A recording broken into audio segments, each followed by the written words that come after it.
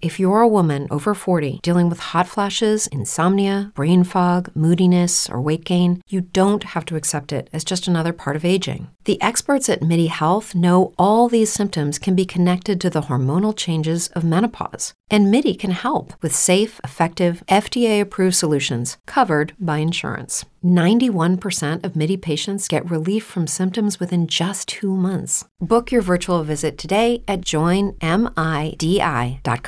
Say goodbye to your credit card rewards. Greedy corporate mega stores, led by Walmart and Target, are pushing for a law in Congress to take away your hard-earned cash back and travel points to line their pockets. The Durbin-Marshall credit card bill would enact harmful credit card routing mandates that would end credit card rewards as we know it. If you love your credit card rewards, tell your lawmakers, hands off my rewards. Tell them to oppose the Durbin-Marshall credit card bill.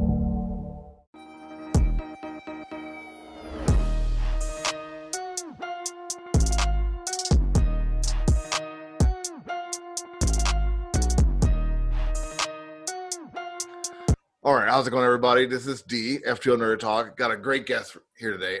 Michael Shea. It's Shea, right? Shea, yeah. It's Shea. Okay. Yep. Michael Shea. How's it going, Mike? I'm good. How about you, D? Not too bad. So I read your story. This Miskatonic High. Mm-hmm. And so you're still willing to talk to me. That's impressive. It's a little different. It has like a lot of different aspects of magic seems like from like all over different spectrum, like all different types of spectrum of magic. Mm-hmm. It seemed to be real, and Mm-hmm. you put all of that into this one story.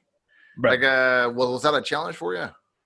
Yeah. So when I had been working with my partner, Ryan, we had done some like fan fiction before this, and we were starting to realize that we actually liked what we were doing and thought that it was actually, halfway decent. And rather than doing fan fiction where we couldn't sell it or, show it to anybody, we thought, why don't we put something together that we both liked, that we both could own and really feel like we own it, and do something that hopefully would be really good or that people would like or respond to. And so when we were coming up with ideas, one of the things that he really responded to and he really likes is sort of that Lovecraft style horror that's kind of in vogue right now. Kind of spooky, kind of noir at the same time. Yep, spooky, noir. And the cool thing about Lovecraft horror is there's no angels, there's no demons. Really what it is, it's a bunch of monsters who don't really care about you one way or another. It's like you're like nothing to them. You're like a little ant to them. It's like a task that they want to complete, and that's that. Yeah. Right. They got their own thing going on, and you're nothing to them. And if you died, so be it. If you live, so be it. They don't really care one way or another. And when I heard that, I was thinking, that sounds exactly like my high school. So why don't we mix that, horror with some high school horror, and see if we can come up with something cool. And so we brought some horror into it. We brought some comedy into it. We brought some high school into it, and, just wanted to see where it would go. And next thing you know, gosh, we've done 8 issues so far, and we've already actually made 13. We just haven't released them all yet. You have it in high school, and Mm-hmm. you got like a lot of high school kids, and like it seems like it takes place like in a now type era. Was it hard writing the language for those kids? Well, see, the great thing is the audience tends to be people in their 30s and 40s, so they have no idea what kids are saying now either. So far, they haven't held it against me. Well, I guess that's good, right? Yeah. We're following this main character, Alex, Mm-hmm. and everything really kind of revolves around her and like the past of magic and like past deeds involving magical situations. Mm-hmm. What prompted to have like that main character be like the central focus for the story? Sure. We sort of accidentally fell into that. So when we were kicking around the idea for what the comic was going to be, one of the things that Ryan said was, his thing was, let's do like a weird university, but like younger, like a high school. And, we sort of liked that idea. And then he called it, a breakfast club from hell. And we really liked that idea, where you take 5 or 6 kids from, different stratus in high school, like you got the jock, you got the cool girl, you got the geek, you got the nerd, you got, the Very the bully. typical high school, yeah. Right. Yeah. Very, very 80s teen brat pack sort of idea. And when we were doing it, we started putting it together, and they all sort of had their different stories. But the thing about it is we had this one girl, and she's the geek, and she loves all the magic, and she loves all the mythos, and she believes it all, and she embraces it all, and she loves the magic, and she wants to do it. So she sort of became the natural driver for like those bigger stories. Okay. It made sense that she would be the one who would become a witch, and it just made sense that she would be the one who her storyline would revolve around, what had happened in this town, all those years ago that brought about this bad blood. And, so really the challenge for us is to have that story be the main story, but make sure that we're not ignoring all the other characters, I get it. It's like you're putting like a couple of stories on top of each other, but not trying to ignore the characters at the same time. Right. Because the last thing you want to do, so like, I mean, you've read these comics where, maybe you like one of the side characters, and the side character shows up like every 3rd issue, right? And sometimes only gets like 2 words in edgewise, and you're like, are you ever going to get back to her story? And I've had those too, and I hate that. And so one of the things we really want to do is, I like all the characters, I like all their different stories, and I want to make sure that we don't neglect them. And, because when you're working with like a bunch of characters from different places, people respond to different characters. Like I have some people who are like, my favorite character is the geeky character because, they see themselves in that person. And then another person will say, look, I see myself in this girl who's, comes from the poor side of town and, gets picked on all the time. And then we have another one who's like, look, I was a jock in high school. I totally see that point of view. And so, when you have readers come up to you and say that they see themselves or respond to different characters, you don't want to let them down. You don't want to say, oh, well, sorry, we're only going to focus on one character. I get that. That makes complete sense also. You've also made these characters kind of like very headstrong, very smart, very, very consciously aware. Is the fact that they're as smart as they are reflect them being inside this school, or did you just want to make smart characters for this story? Well, I don't know about you, but like the thing that always drives me nuts in horror stories is when the people do the stupid things. Right. Like, no, don't go out to the car that doesn't work. Why don't you just go out? Right, exactly. The other part of it is, so like in a movie, you got 2 hours to fill, so you can have a character do stupid stuff because you got all that time to fill.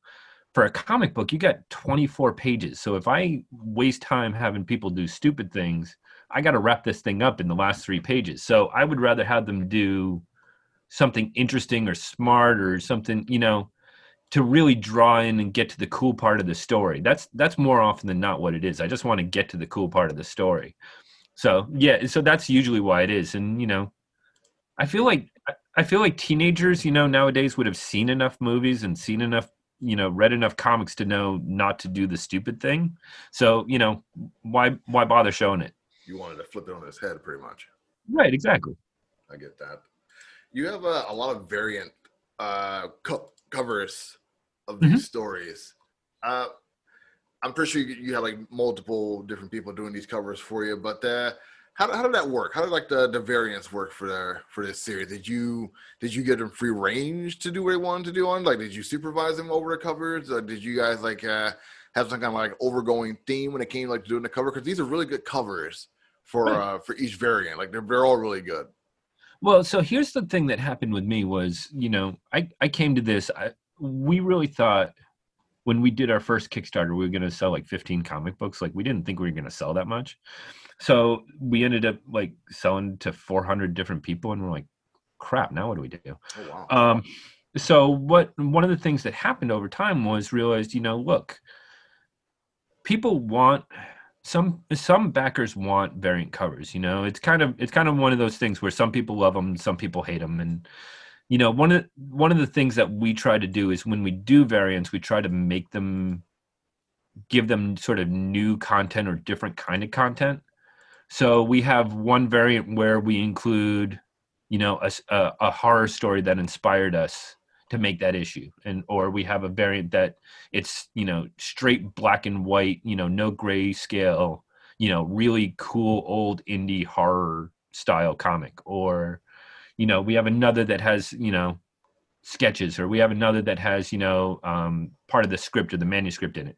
So we wanted to give them different things, and if they're going to buy variants, to give them different things. But then to come up with the cover for them, at first I was like, I don't know how to even find people. And one of the cool things is, and this from hanging out, is you get to know creators and you get to read indie comics and you find creators that you really like and you like their work. Right.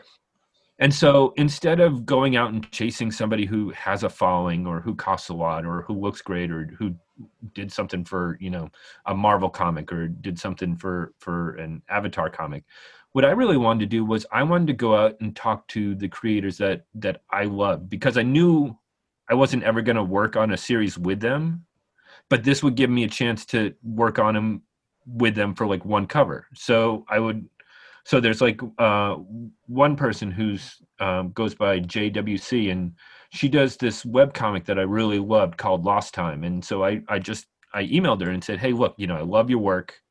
I don't know if you'd ever consider it, but I'd love it if you would think about doing a variant cover. And she's like, yeah, sure.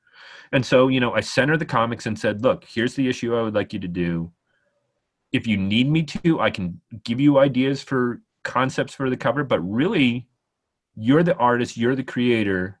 I want to turn this over to you and let you think about what you want on the cover, what speaks to you as an artist. And, she created something great. And then I started going to other people, and it just amazed me that these comic creators who I liked, whose work I enjoyed reading, were doing covers for me. That's the coolest thing to me. And so, yeah, you turn it over and you never know what you're going to get. I have one just recently where I turned it over to him and he came back and he's like, oh yeah, it's going to be a Fantastic Four homage. I'm like, okay, yeah, let's do that. That's cool. I like that. Yeah. It's like, okay, the thing is, when you turn things over to people and give them ownership of it, you're going to get better things than if you tell them what you want. Yeah, I agree with that. Like you get like pleasantly surprised by what you usually get in return. Right. And that's the thing. It's like the way I always looked at this is, it's art. You can't, it's not like going to McDonald's where you can order it your way. It's art. You're giving them a space to create what they want to do in that space. Right. And the more freedom you give them, the more it's gonna be their art. And that's really cool to me. That's what I like about it. And that's why, that's where our variants come from, is usually just turning it over to artists that I like just to see what happens. That's good. I like that. It pays homage to like the old school of like doing covers and just letting things go and like having like the cover itself be its own story on top of the story that you already have going. I like that. Exactly. And the thing about it is, in the creator circles, everybody always jokes about you get paid in what is it, exposure, and that's ridiculous. So once we started getting paid for doing the comic, I was happy to pay people to make covers for us. So I'm paying them, but at the other hand, these are comics that I love, so in a way I get to give them exposure too. If people can go out and find Lost Time, that's awesome. I think that's great. If people can go out and find Geist's work, it's awesome. It's, these are creators whose work that I love, that I hope people will, take a chance to find out and see if they like it. That's good. I like that too. That's a nice humble way to look at it.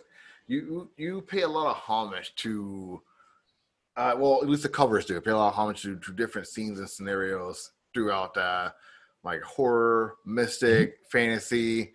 Mm-hmm. Like there's one cover where the gang is playing Dungeons and Dragons. Yep. Or Darkness and Damnation, as they call it. Darkness and Damnation, yeah.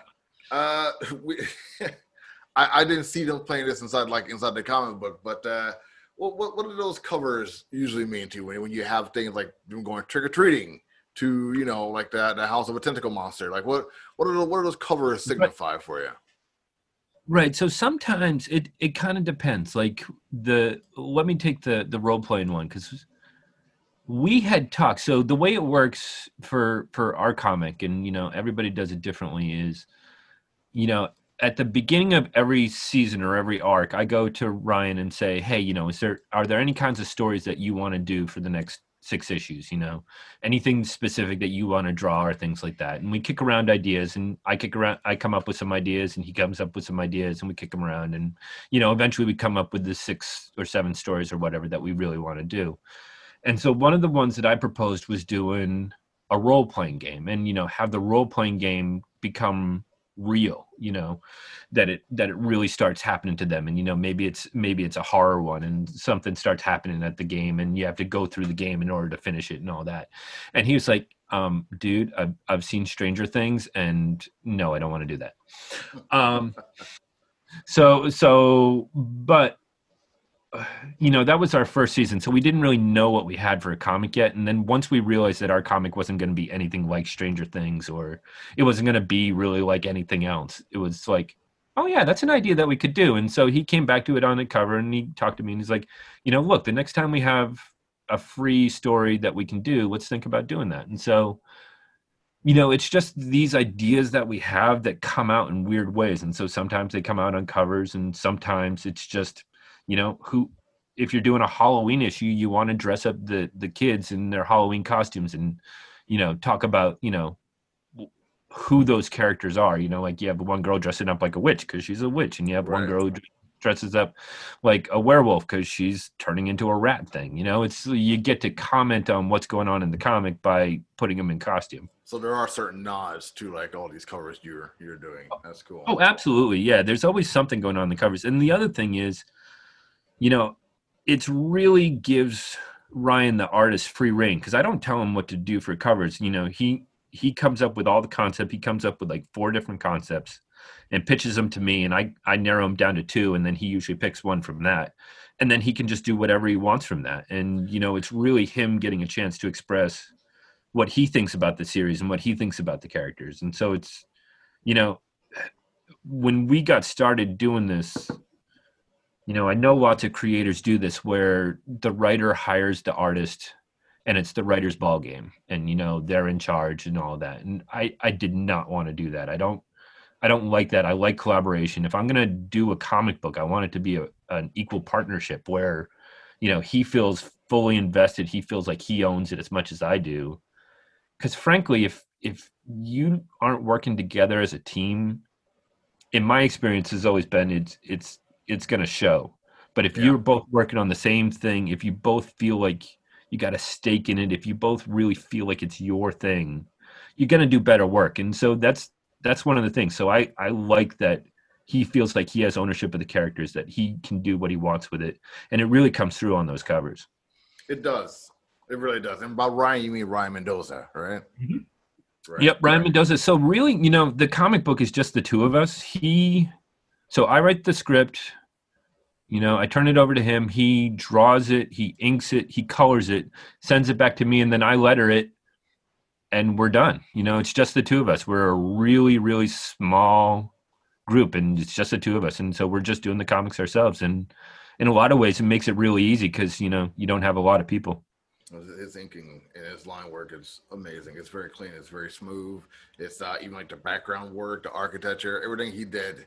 Like in this comic, like art wise, it's stunning. It's really fascinating. Like it's so good. It's like an Archie comic book meets like a Fiona Staples type work on Saga. Like it's really good. Yeah, no, I love his architecture work. One of the things that I love to throw at him is, just create a new world every time that he has to draw things. And he's like, all right, where are you putting me now? And so, hey, all right, we're gonna do a Hollow Earth where you fall down a hole and suddenly we're dealing with druids and dinosaurs, but and all right, World War I army tanks. Go see if you can do it. And just really just throwing challenges at him. And, he creates these whole worlds. And yeah, it's one of the joys to see the artwork start coming in, because he sends me the pencils and then he sends me the inked work. And it's like, holy crap, he really pulled it off. He does. And there's like one scene in issue number 6 where two characters find like this hidden room. I don't think I'm giving away too much spoilers here, but two characters find like this hidden room where they see all these treasures. Mm-hmm. And the treasures inside that room has so much detail to it, and it's so clean, it's so smooth. Sometimes like you see artwork and it's kind of blurry, something kind of like just smushed together, thrown in spots. This is like a treasure hunt, like things you can find, nods you can call out to, and Mendoza did a good job of putting all that together without having it be like thrown in your face, but also not just blurred and like pushed to the side, like you won't care about seeing stuff like that. Every panel that he does that has like a lot of scenery inside of it is done really tastefully. Right. And one of the things that I really like about his work is the way he uses these shadows. He uses these deep, rich blacks, and something is hiding in there, and you just get a little touch of it or a little taste of it. And oh man, yeah, I'm the biggest fan of his work, so I love seeing it. One of the I'm not kidding, and I think a lot of people would say this is, when you want to work in comic books and your art ability is the ability to draw stick figures, the people who can actually draw, they're like superheroes to you. So like when he sends me artwork and it's like, holy crap, this was just words 2 days ago, and now it's like totally come to life. There's real characters having these real conversations, having these real actions together. And it's like, man, yeah, it's amazing to me that somebody can do that. No, I get it completely. It's like literally having your work come to life in a way. I completely get it. Hey guys, it is Ryan. I'm not sure if you know this about me, but I'm a bit of a fun fanatic when I can. I like to work, but I like fun too. It's a thing. And now the truth is out there. I can tell you about my favorite place to have fun. Chumba Casino. They have hundreds of social casino style games to choose from with new games released each week. You can play for free anytime, anywhere. And each day brings a new chance to collect daily bonuses. So join me in the fun. Sign up now at ChumbaCasino.com. No purchase necessary. VGW Group. Void where prohibited by law. See terms and conditions. 18+. Yeah, exactly. You guys said that you have a couple more issues coming out after this. When do those issues come out? Okay, so it's early September right now. We just did the Kickstarter for issue 8. So those are at the printer. When they come in, I'll send them out. And then starting the end of September, we got a Kickstarter going for our crossover. So we're doing a 2-part crossover with a comic book called Lovecraft PI. Who is this? Advertised at the end of your comic books, right? Right, exactly. Yep. And we're putting it up on social media now, and we'll be talking a lot about it for the next couple of months or so. And so we got the 2-parter for that. We got one coming out Kickstarter end of September, and we got the second part. We decided to push it back to January just because so much stuff is going on. You got coronavirus, you got the election, you got Christmas time, you got it's crazy. So we decided to put a lot of stuff. Yeah, it's like a perfect storm of weirdness. So we pushed that off to January, and then we got, like I said, we've finished the script and or the art for up to issue 13, which ends our second arc, our second season. So those will be coming out all next year through the spring or so. Who's going to be doing the work on those comics? Like, how is that crossover going to look? Is it going to be you and Mendoza doing 2 issues or 1 issue, and like the other guys doing Lovecraft PI? Like, is it going to be you guys like blending pages instead of both comic books? How's that going to look? Right. So when we pitched it, and this will tell you how old I am. I pitched it to DW, who's the writer over on Lovecraft PI, and I said, let's treat it like Magnum PI meets Simon and Simon. So way back in the day, Magnum PI, Tom Selleck came on at, let's say, 8 o'clock or 9 o'clock or whatever. And then Simon and Simon, which is about 2 private investigators in San Diego, came on immediately after that. And so what would happen is somebody from Simon and Simon would show up on the Magnum PI episode, and then they would have some sort of mystery, and then the mystery wouldn't end. But during the second our, the Simon and Simon show, somebody from Magnum PI would come over to the Simon and Simon show. And so I sort of pitched it like that idea, which is, the first issue would be our issue. I'll write it, Ryan will draw it, and we'll have Ward Lovecraft come into our, comics somehow, and we'll have this adventure. And at the end of it, they're going to end up going back in time to the 1930s to Lovecraft PI time. And that'll be in their issue for the second part. And so they'll, DW would write it. They're Khan and Daniel Segulia. Right, exactly. And Daniel will do the art. And they really responded to it. They thought that was a great idea, because it's it gives throwback to an old trope, like even Image Comic did tropes like that with Gen 13 and Generation X. Absolutely. Where one company would do one, the other company would do the other. Yeah. Yeah, like the old Deathmate series that, came out like over the course of 4 years, even though it was supposed to come out over 3 months or whatever. Yeah. I think they also did the same thing with Justice League and Black Hammer recently too. Yeah. Right, exactly. Yeah. So that was the idea. And the fun, it makes it fun for both teams because Ryan likes noir, I like noir. I think it's cool. So it was fun to bring that into our comic and do that. And then that Lovecraftian theme attached to it. Exactly. And then, it was fun for them because theirs is very serious and very dark. And so you throw, these 5 sarcastic kids into the story and it really lightens it up and it makes it fun. And it's a different flavor from something they had done before. And so they had fun with it and we had fun with it. And then once we got talking about the covers, we're like, okay, what if Ryan does one cover for our cover and a cover for their issue?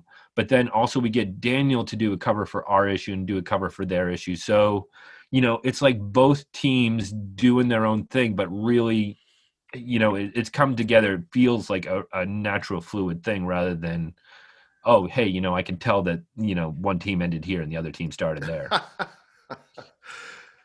And like you, honestly, as a fan, you can definitely tell when people do stuff like that. You can tell, like, okay, well, like, you can tell when this person just slacked off. It's like, okay, I'm just gonna hand this over to you guys. It seems like you guys are just trying to blend it as much as you can. Like you put like a lot of fingers inside just without overlapping into each other. That's cool. Right, and we sort of tried to play to each other's strengths, like so we did a lot of the setup and a lot of the humor, the real fish out of water stuff, and then turned it over to them. And one of the things I really like about their comic, because, I'm a fan of their comic. I was a fan of their comic before we ever started talking about a crossover, is theirs is very cinematic. It's very action oriented. It's, there's a lot of, they handle it really well in a way that we don't always handle it in our comic, because we have a lot more comedy and stuff. Right. And so it was, it was natural when we were working out how the story beats would go to have the big action pieces at the end, in their comic, because they're so good at it. And I was just seeing some pages from it. And, in like Indiana Jones, where you got these monsters, sort of bad guy things, and magic is happening, and somebody's riding around in a tank, and somebody's on a horse, and things are blowing up. It's like that, and I'm looking at these pages. Oh, it looks so good. I can't wait to see it when it's done. It sounds like you got a lot of stuff going on with this, like a lot of stuff that we may not expect, but also enjoy at the same time. I got one more question for you though before we take off here. Absolutely. You have this this mini. I'm not sure if it's a part of one of the issues or not, but it's called All the Ghosts at Midnight. Mm-hmm.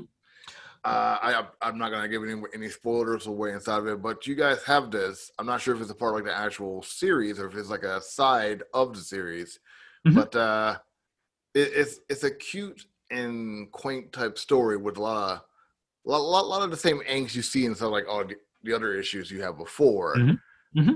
Like, why create this type of issue for this one character, and not have like any of the other main characters inside the story?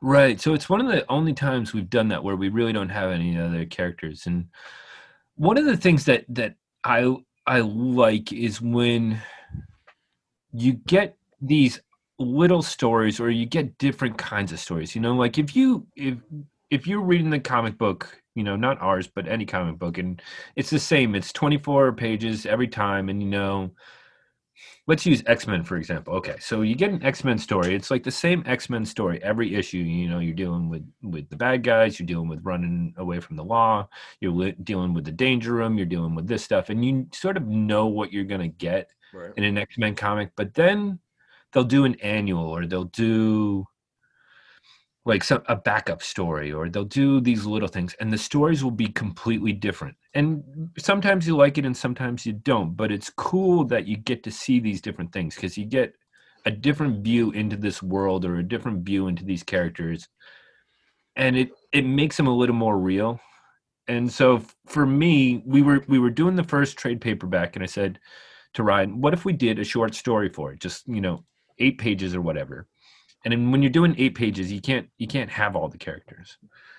And so we decided, okay, let's do the cat, because we hadn't seen much of the cat, and I like the cat because she's a haughty kind of cat, and she's kind of she's putting people in their place. Quite often. And so who's the perfect person to team her up with? Why not the foul-mouthed ghost, who doesn't listen to anybody? And so put them together, and it was going to just be them walking around town and sort of foreshadowing a lot of the stories that we were going to come up with. And as we were doing it, it was my first real chance to write the ghost by himself. And the ghost is one of my favorite characters. His name is Anton. He doesn't even appear until issue 3, spoilers. He's foul-mouthed, and you think that he's just this one-note character. And what I really wanted to do was show that he's a lot more than that. He's going to be really important to the story as it goes on. But I don't want to give away too much just yet. And so Understandable. Right. So what I wanted to do was I really wanted to do a story where you just saw him and you realized that he has a choice. Like most of us have a choice. You can be the person who just dismisses everything and doesn't want to deal with it and just make jokes about it or be sarcastic about it or it's somebody else's problem. Or you can get involved, and if you get involved, things are going to get messy, your feelings are going to get hurt. It's not always going to end the way you want it to do, but maybe things will be better because of it. And so I wanted to present that choice to him and say, okay, what are you going to choose? And really get the idea going that maybe there's more to him than you really think from what you've seen so far. So yeah, that's kind of what we did. And so we put in the trade paperback. And look, I'm a collector of comics, and I have that completist thing where okay, I got to get this, I got to get this, I got to get this. They did this, okay, I got to get this. So we put in the trade paperback, and I knew there were people who bought the 6 issues and didn't want to buy the trade paperback. And I don't want to make them buy the trade paperback if they don't want it. I don't care. But I also know that maybe they want that story. So we did it as in the trade paperback, and then we did it as like a small little add-on. I think it cost like $2 or whatever. And $1 for a PDF, or maybe $3 or $4 or whatever for the actual comic, just so that people who didn't want to buy the trade could just buy an issue and have that story without having to buy a whole trade. I get that. And so that's what we did with it. And it's a story that I really like. I think it's a cool little story. I think the real cool part is like there's no real time frame to when this story is taking place, instead of like the actual Miskatonic High story. So like it can happen after like we meet these kids, or it can happen before we meet these kids. It's really it's really interesting. Right. And exactly, it's one of those things. It's like sometimes when you're writing these stories, it's kind of hard to place them in. I didn't have any appreciation for that. You see all these comic books, especially from olden time, and they would have the note at the beginning saying, this occurs before what happens in issue 141, right, or this occurs before what happens in Daredevil 131 or whatever. And you're like, why are you telling me that? And then, once you get into it and you have characters and characters change and stuff happens, but you want to deal with things that may have happened before, you totally, I understand it now. I get it now. It's like exactly how that happens. It adds a little bit of nuance to the story. Right. Exactly. Yeah. Like It was a really good story. I always like to ask people a question about some kind of nerdy news that's happening inside, like, other nerdy situations, comic book, video games, or otherwise. And right now, DC is putting Crisis on Infinite Earths, Dark Multiverse comic books together. I'm not sure if you heard about these. The Dark Multiverse. They got the Crisis on Infinite Earth. They got Wonder Woman, God of War. They got the Dark Metals. All Dark Multiverse. So it has nothing to do with the canon of DC Universe. My question to you is, like, have you read any of these stories? And if you have, like, what do you think of them? I haven't read any of these stories, but I got to tell you, like, one of my favorite things, especially when I was younger, was reading like any Elseworlds or What If stories or things like that. I always loved those stories where, you really let the creators go nuts. Like, they could kill off Wolverine because it's a what if story, or they could, have Batman meets Dracula because it's an Elseworld story, or, like, I think I read, what was it called? It was like Armageddon 2000 or something, was a DC thing. Right. Way back It's when. a Kirby story where he went to Commandy, I think it was, yeah. Right, exactly. And, so, I think it's cool when you have these stories out of canon. I know that not everybody likes them, but I like them because it really allows you to sort of go nuts and see things from a different way. So, I think it's a cool idea. I'm just glad that DC is putting out comics. I got to admit, for a while there, I was kind of worried about it, which is kind of a weird thing to say when you're talking about like a mainstream comic company. Yeah. Cause you heard about the layoffs and things like that, but yeah, it's nice to hear that you still have comic books coming out. It sucks that some of the people lost their jobs along the way, but yeah, it is weird to say about a big major corporation. Like, wow, they're really struggling right now. It's kind of hard to put yourself in that perspective to see what they're really going into. Right. But, it's also, and I think it's a real thing that's going on right now. And, I was talking to somebody else about this, and they were sharing something with me that shows, God, I hate to use this phrase, but market share. And what they were saying was, like, Scholastic, like the school, like the kids' book company. Okay. Has like 40% of the comic book market. Yeah, it has like one of the biggest majority of comic books come from like Scholastic. Yeah, exactly. And like, if you look at it compared to like Marvel and DC, it's like it's overpowering. And the thing that occurred, that struck me from that, and it's true because I have kids and I get them graphic novels to read, and usually they're Scholastic graphic novels. Is there's a lot of truth to the idea that we've gotten away from, which is that comics are great for kids if you write them in a way that kids will appreciate them. Well, you say that, but the way I look at it is that comic books started out for kids in the golden age, and they try to bring them back for kids recently, and this is what I call neo golden age, when the MCU started their thing around 2012, 2013. Yeah, and they try to make them for kids again. And it slowly or surely, those kids eventually get old, and like that mindset changes. But what DC and Marvel usually like to do is cater a brand just for kids. But since they still have to write for audiences that's between a certain gap, like it always seems to fall on the wayside. But like those Scholastic stories, my kid just got like some Peppa Pig books. Yeah, and like, it's just sometimes you just gotta know your market, know your brand. Like, sometimes like superhero just isn't what sells. Like the Disney DuckTales and Disney Scrooge McDuck comic books, they're still going strong because like people, they're for all ages. Right, exactly. And I think that's part of it. It's funny because I was, I do a horror comic, and we started putting it out. We thought we were doing it just for like adults and teenagers, and next thing I know, I have parents writing me and saying, "Oh yeah, I give them to my 10-year-old to read, or I give them to my 13-year-old to read them, and they love them." And I was like, "It's very right, exactly." Right. When you said, believe me, we get the comparison to the Archie comics all the time, and I'm of a certain age that when I first heard that, I was like, them fighting words. I'm gonna fight you about that one, and then take it with a sign of pride. It's a great thing. Right. Exactly. And started realizing that, and started realizing, that's exactly it. When I think back to the comics that I read as a kid, I read the Spider-Man comics, I read X-Men comics, I read, Donald Duck comics. I read them all. And, when I was reading Spider-Man, you know, there wasn't a lot of murder, there wasn't a lot of rape, there wasn't a lot of all this stuff. And it appealed to me because it was all ages, you know, but when you say all ages, it's not like you're talking down to kids.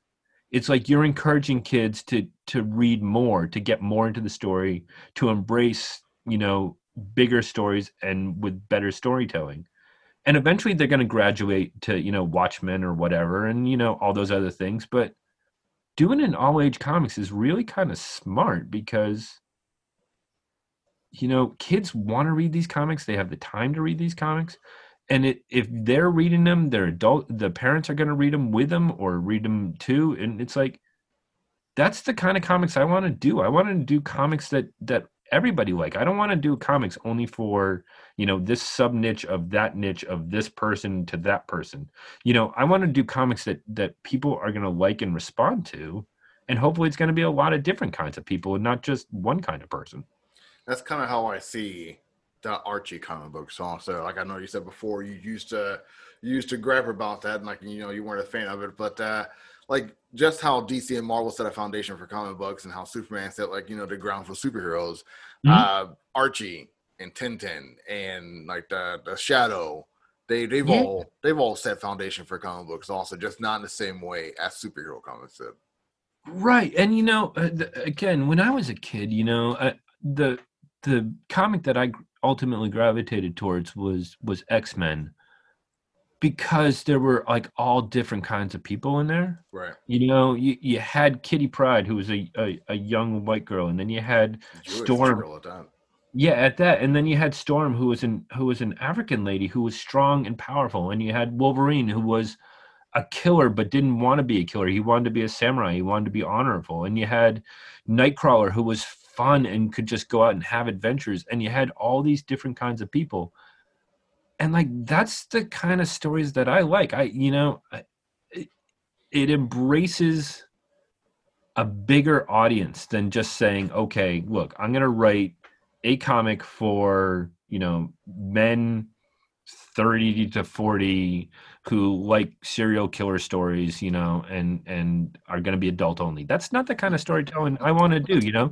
I want something that I can show my daughter and have her like it, that I can show my son and have him like it, that I can show their friends, have them like it. I want something that people feel like is a fun comic and they want to read it because they see all kinds of different people in it.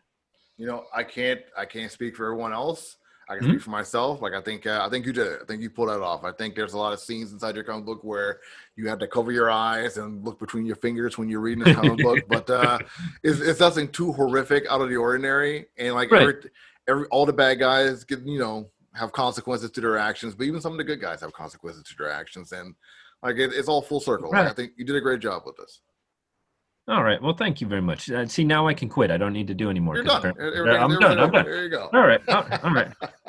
This has been the FTO Nerd Talk. Mike, where can people find you? Usually the best place to find us is on Kickstarter. We're on there every other month or so putting out a comic. And otherwise, you can find us on miskatonichighcomic.com. Perfect. Mike, I have so much fun hanging out with you, man. I hope to have you on the show soon. I'll talk to you about your Kickstarter and your next upcoming issues. You too, D. This has really been a lot of fun. Thanks so much. All right, have a good one, guys. Thanks. Lucky Land Casino, asking people, what's the weirdest place you've gotten lucky? Lucky? In line at the deli, I guess? Aha, in my dentist's office. More than once, actually. Do I have to say? Yes, you do. In the car before my kids' PTA meeting. Really? Yes. Excuse me, what's the weirdest place you've gotten lucky? I never win and tell. Well, there you have it. You can get lucky anywhere, playing at LuckyLandSlots.com. Play for free right now. Are you feeling lucky? No purchase necessary. Void where prohibited by law. 18+. Terms and conditions apply. See website for details. With Lucky Land Slots, you can get lucky just about anywhere. Dearly beloved, we are gathered here today to... Has anyone seen the bride and groom? Sorry, we're here. We were getting lucky in the limo and we lost track of time. No, Lucky Land Casino, with cash prizes that add up quicker than a guest registry. In that case, I pronounce you lucky. Play for free at LuckyLandSlots.com. Daily bonuses are waiting. No purchase necessary. Void where prohibited by law. 18+. Terms and conditions apply. See website for details.